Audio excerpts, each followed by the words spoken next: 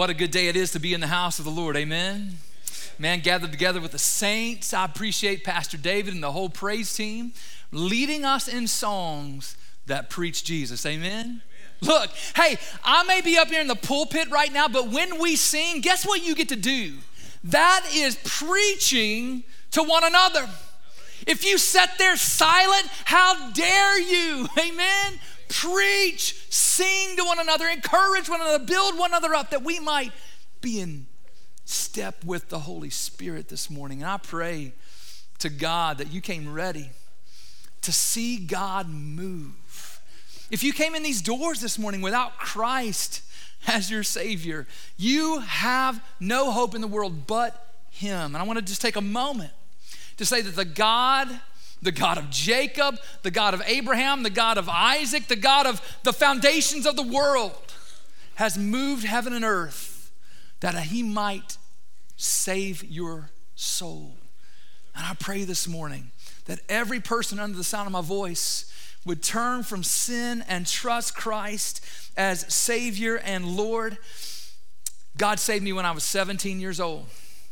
I've been following Him now for 20 some years. I'm not even going to try to add and subtract there, all right?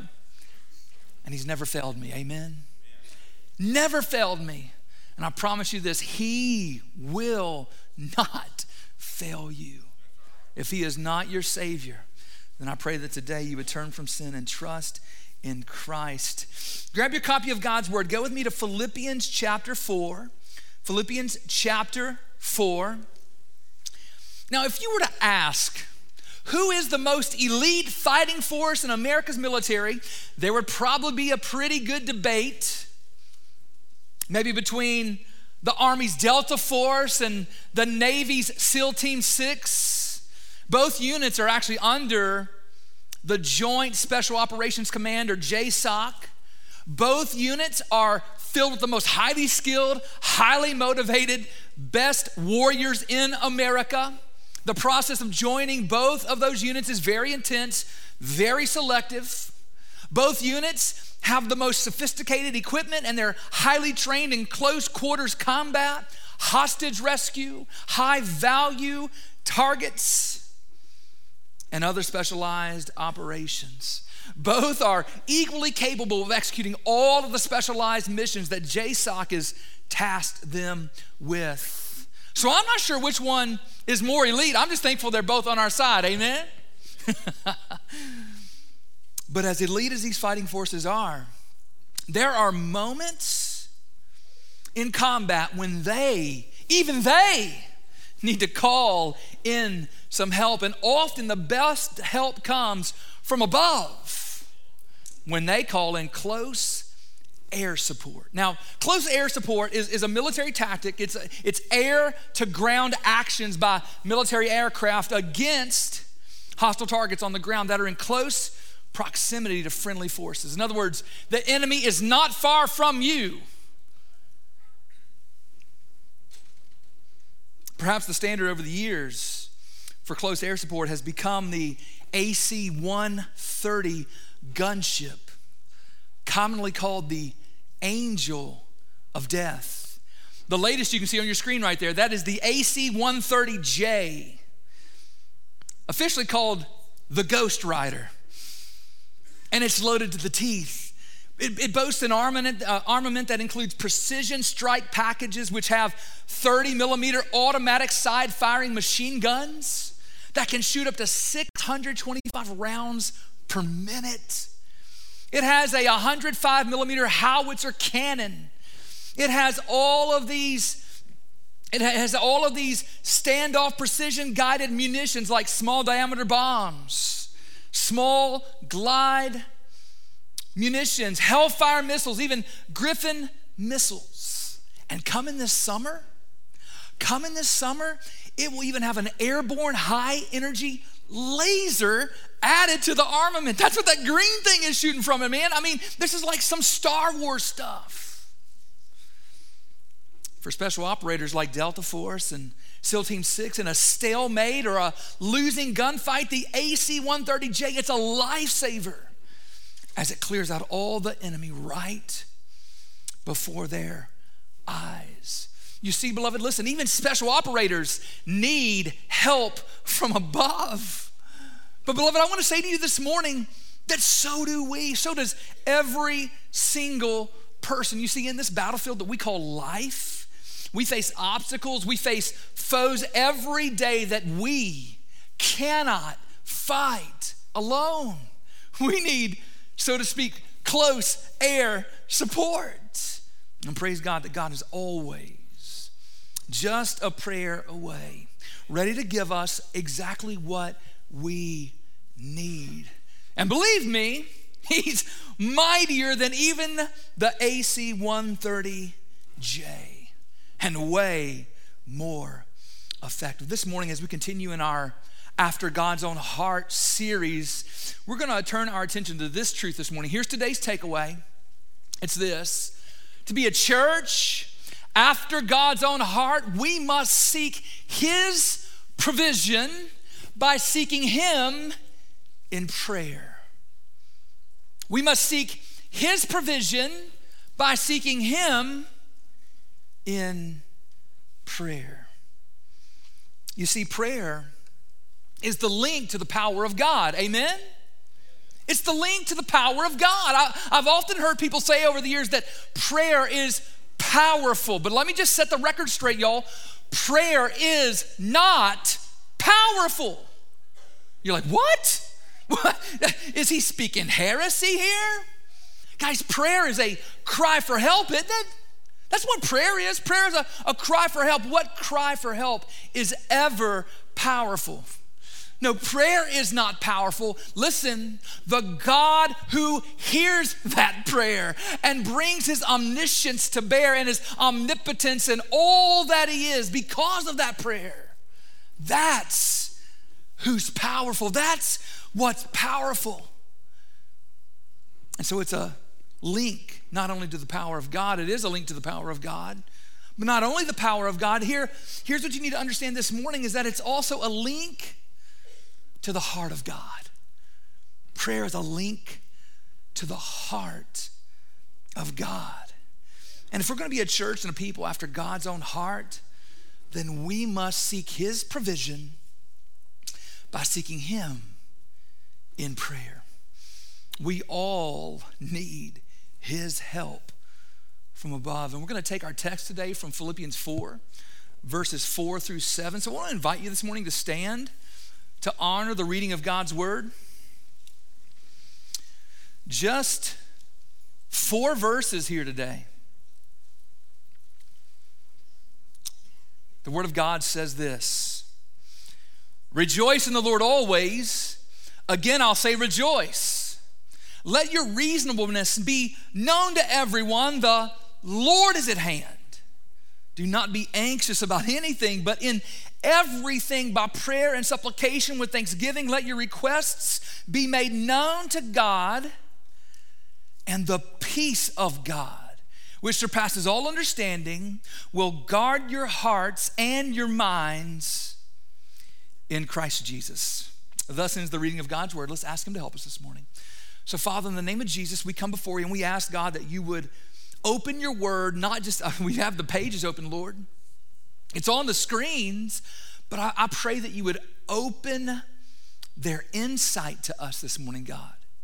I ask that every person under the sound of my voice would not only understand and learn what your word says here, but I pray, Father, that they would love what they hear, that they would, as the text here says, rejoice in what they hear. And then it would cause them to live differently, Lord. I pray it would hit us as a church.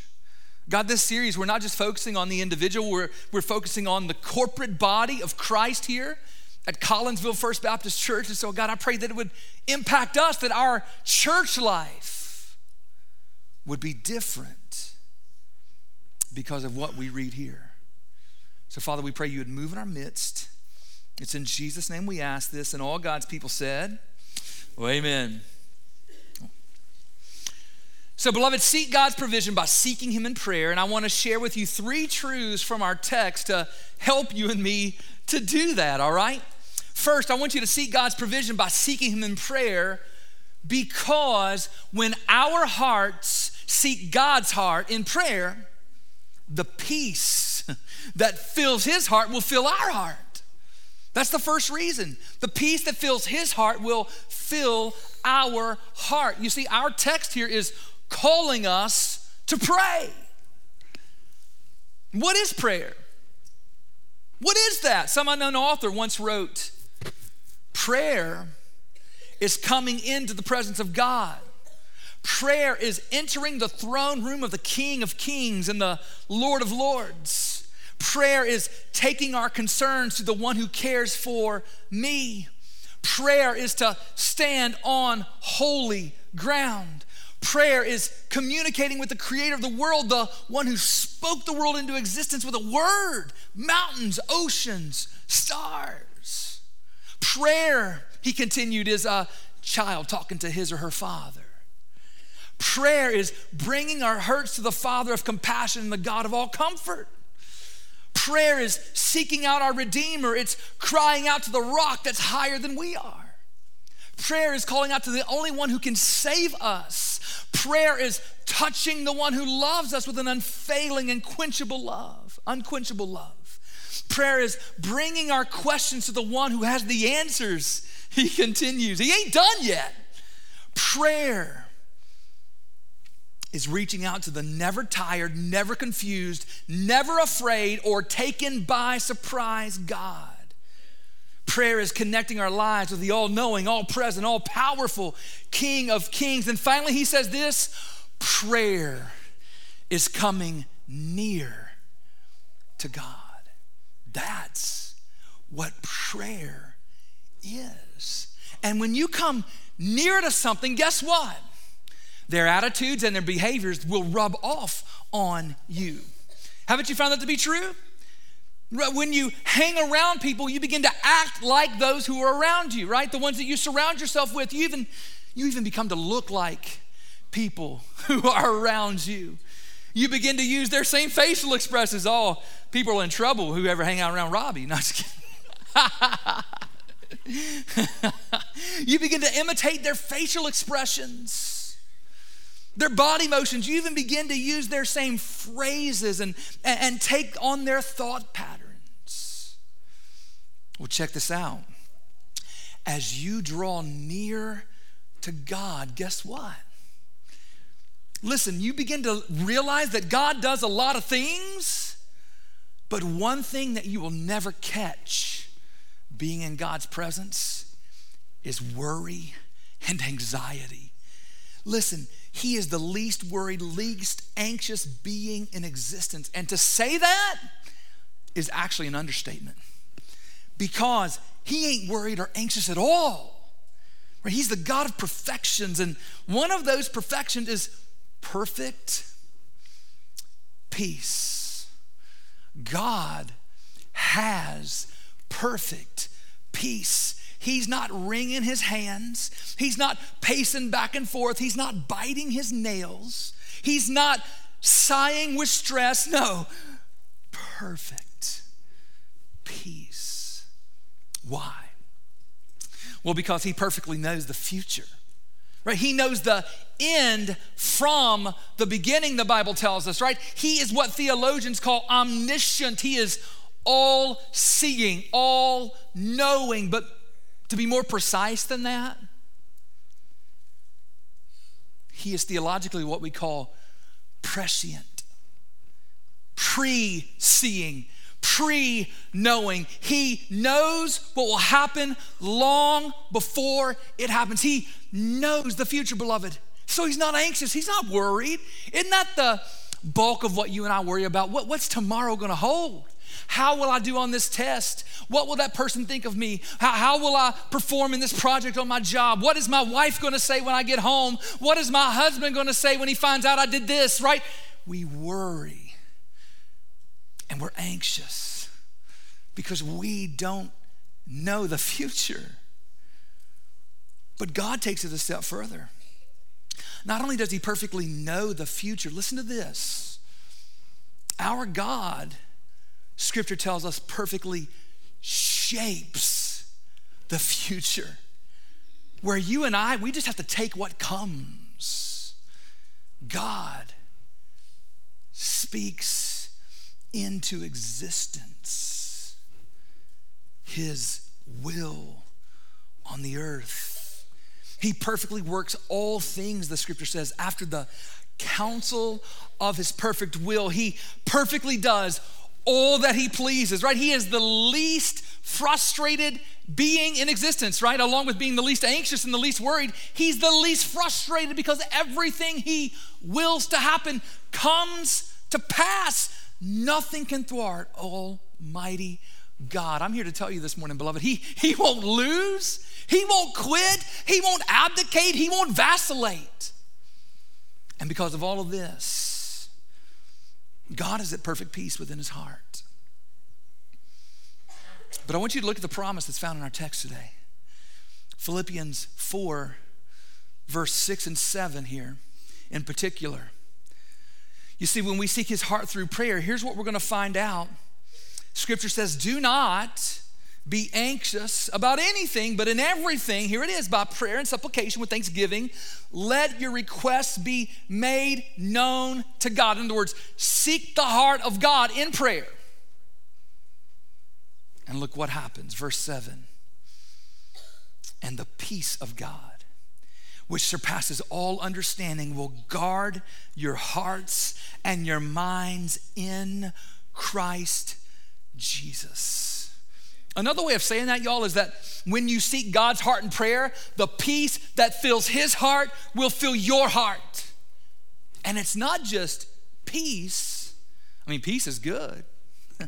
But this is what I like to call crazy peace. This is crazy peace. It's peace that surpasses all understanding. It's peace that doesn't make sense given the circumstances.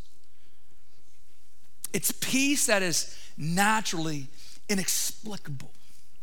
There was a man who was in search of a perfect picture of peace.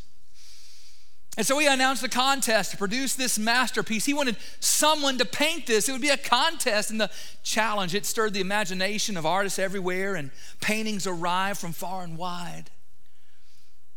And finally, he chose what he believed to be the picture of perfect peace.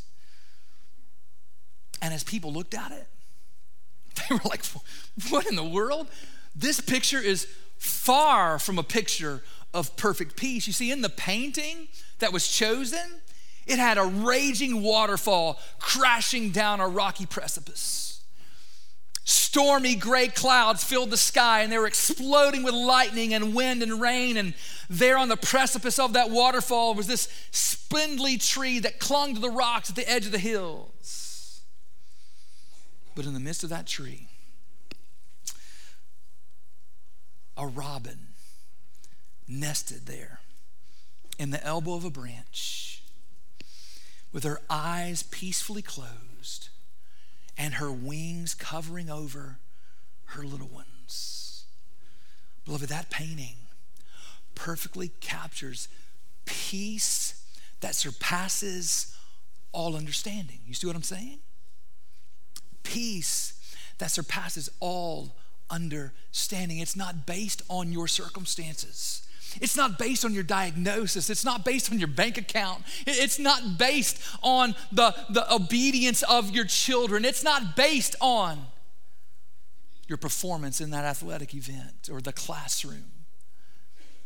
The peace that surpasses all understanding is crazy peace, because if you were to look around, you would say there is no peace. But internally, there is peace because God has extended you peace into your heart, guys. That's the kind of peace that is in God's heart. And when you seek after God's heart in prayer, this is the kind of peace that extends to you as an individual and extends to us, the church. So church, what have we to worry about? What do we have to be anxious about? The God with inexplicable peace extends his peace to us if we'll only seek his heart. Second, I want to call you this morning to seek God's provision by seeking him in prayer, because God and his heart are near and accessible. God and his heart are near and accessible. I wonder as you try to picture God, we all try to imagine God, don't we? And when you imagine God, where is he? Is he way up there? Beyond the clouds, even into outer space, maybe even beyond our solar system, maybe even beyond the Milky Way galaxy, maybe even beyond this universe? Do you picture him as far away? Well, don't miss what it says right in verse 5 here at the very end of verse 5, Philippians 4:5. The Lord is what, church? Everybody say, at hand. At hand. That's right. He's at hand. That means that he is near, that he's close, that he's imminent, that his response time is immediate. Now help me out here. If you were in an emergency, what number should you call? What number is it? 911. That's right. But did you know that if you were to call 911, the average time it would take between you hanging up with the operator and that ambulance or that fire truck or that police officer pulling into your driveway and into your house is 8 minutes. Now some of y'all say, no, it's 80. You've been there, you've done that, right? But the average in America is 8 minutes. Now I've got to say that's actually pretty good. That's much lower than I expected. 8 minutes is pretty doggone good. But beloved, when you cry out to God, it doesn't take 8 minutes. It's right now. It's right now. It's immediate. Why? Because he is at hand. You can just reach out and touch him, so to speak. Apostle Paul told us in Acts 17:27 that God is actually not far from each of us. He's at hand. And as the people of God and as the nation of God, as Deuteronomy 4:7 tells us, for what great nation is there that has a God so near as the Lord? Our God is to us whenever we call up on him. Beloved, he is at hand. Or Psalm 145 verse 18. The scripture declares there that the Lord is near to all of us who call on him, to all who call on him in truth. He's near. He's near to us actually because he is with us. You see, wherever you go, y'all, God is there. Theologically, this is what we call omnipresence. He's everywhere. And as God promised Jacob in 28:15, when he said, behold, I'm with you and I will keep you wherever you go. I will not leave you until I've done all I have promised you. That extends to you and me. And as God promised Joshua in Joshua 1:9, he said, have I not commanded you? Be strong and courageous. Do not be frightened. Don't be dismayed. Why? Because the Lord your God is with you everywhere you go, or wherever you go. Beloved, the Lord is at hand because he is with us. He's personally accessible. But you know what also? It's not just him. It's not just his person. It's also his heart. His heart is accessible as well. He's not hidden his heart from us. He's revealed in living colors, hasn't he, throughout history? Recorded it right here in the Bible.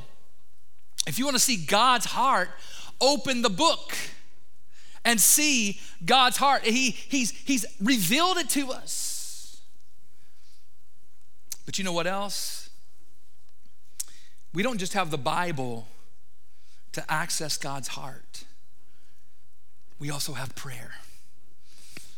When we pray to God, we have access to the heart of God. And as God invited Jeremiah and the children of Israel in Jeremiah 33, verse 2 and 3, so he invites us. Thus says the Lord who made the earth, the Lord who formed it to establish it. The Lord is his name. Yahweh is his name. Call on me, he says, and I'll answer you. And I'll give you great and hidden things that you have not known. Beloved, his heart is open and accessible to us. In fact, I love the heart of God that's revealed in Matthew 7. Matthew 7 through 11 is an invitation for us to seek his heart. Not just his provisions, but his heart. He says, ask and it'll be given to you. Seek and you'll find. Knock and it'll be open to you. For everyone who asks receives, and the one who seeks finds, and the one who knocks it'll be opened. Or which one of you, here's where the heart comes in. Or which one of you, if his son asks him for bread, will give him a stone? Or if he asks for a fish, will give him a serpent? If you then, who are evil, know how to give good gifts to your children, how much more will your Father who's in heaven give good things to those who seek him? Beloved, God loves you. God loves you. His heart is good toward you. He will give us all good things. Even as God told the people of Judah in Jeremiah 29:11, as they were heading into exile in Babylon, God extends this same heart to us. For I know the plans I have for you, God said. Plans for welfare and not for evil, to give you a future and a hope. That is God's covenantal love toward us who are the people of God in Christ Jesus. That's God's heart for us.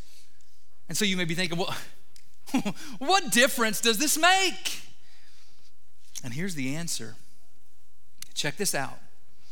It makes all the difference in the world when seeking his provision in prayer. Here's why. It makes all the difference in the world. This truth about God, his heart for us, it makes all the difference in the world when we seek him in prayer for his provision. And here's why, because here's what it means. He will not hold back any good thing that you and I need. Nothing will be held back. You say, how do you know?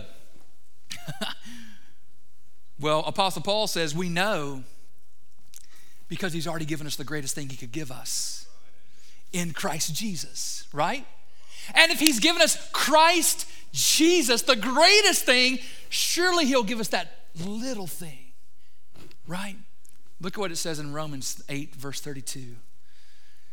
God, who did not spare his own son, but gave him up for us all, how will he not also with him graciously give us all things?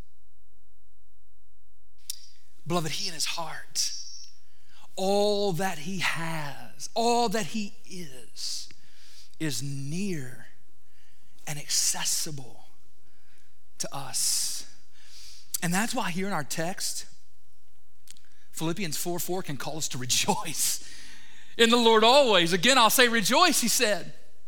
We can rejoice and we can give with thanksgiving and all the things that the text says here. Because he'll hold nothing back to those who are his, to those on whom he's fixed his love, on whom he's given his promises. That's the God that we are praying to. And so if you'll seek his heart. You will find his heart. It's near, it's accessible, it's with us. Finally this morning, I want to encourage you to seek God's provision by seeking him in prayer, because finally, so that we can then act with bold confidence in the Lord. Right? Act with bold confidence in the Lord. Look, this is actually implied in the text. You're not going to find a command to go live this out, so to speak. But it's right there in the text. It's implied in the text here. If you're going to call on God to do something, then act like he's going to do it. Prayer is not a call to passivity. Let me say that again.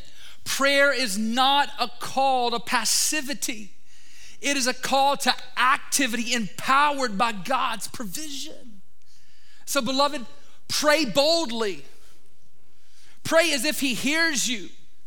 Pray as if he cares. Pray as if he can do all things. Pray as if you have nothing to fear with God on your side. Pray without ceasing. Why? Because he does hear. He does care. He can do all things, and you have nothing to fear if God's on your side. Amen? Nothing to fear. That's why it says right here. Look back at the text, verse 6. In everything. Let me say that again. In everything. Insert whatever your everything is. In everything. By prayer and supplication with thanksgiving. Let your requests be made known to God. And then once you have prayed, what do? You act. As boldly as you prayed, go act boldly. We saw this in the life of David, didn't we? We saw this in the life of Shadrach, Meshach, and Abednego, didn't we? We saw this in the life of Daniel. We saw this in the life of Peter and John. We saw this in the life of Paul, but most importantly, we saw this in the life of Jesus, who there on the eve of his arrest, on the night before his crucifixion, bowed in prayer there in the Garden of Gethsemane. And he prayed so fervently, he prayed so boldly, that the Bible says that he sweat either drops of blood, totally possible, or like drops of blood. Either way, he was fervent in prayer. Fervent in prayer. And then guess what he did? He got up and he acted boldly all the way to the cross of Calvary, that he might act out in boldness what he had just prayed in boldness. And I pray, Father, I pray that the Father would see that in your life and my life as well. You know, beloved, William Carey, the great missionary, he once called us to do this. He called us to expect great things from God and to attempt great things from God. That's the quote that we all know him for, one of the quotes we all know him for. And I know he would say this, it's not in the quote, but I would add this. If we're going to expect great things from God and attempt great things from God, then we must pray in great ways for God's great provision. Amen? That's right. If you want to expect great things and attempt great things, then you must pray in great ways for God's great provision. Martin Luther, the great reformer, he once said this. He said, to be a Christian without prayer is no more possible than to be alive without breathing. And I want to say the same thing is true for the church. It's true for the individual Christian, but it's true for the church as well. Show me a church that doesn't pray, and I'll show you a church that's dead. And so I'm calling us. I'm calling us as individuals. I'm calling us as a church to be a church after God's own heart. We must seek his provision. by seeking him in prayer. Here's my final prayer this morning. May this place be a place of prayer. And may this people be a people of prayer.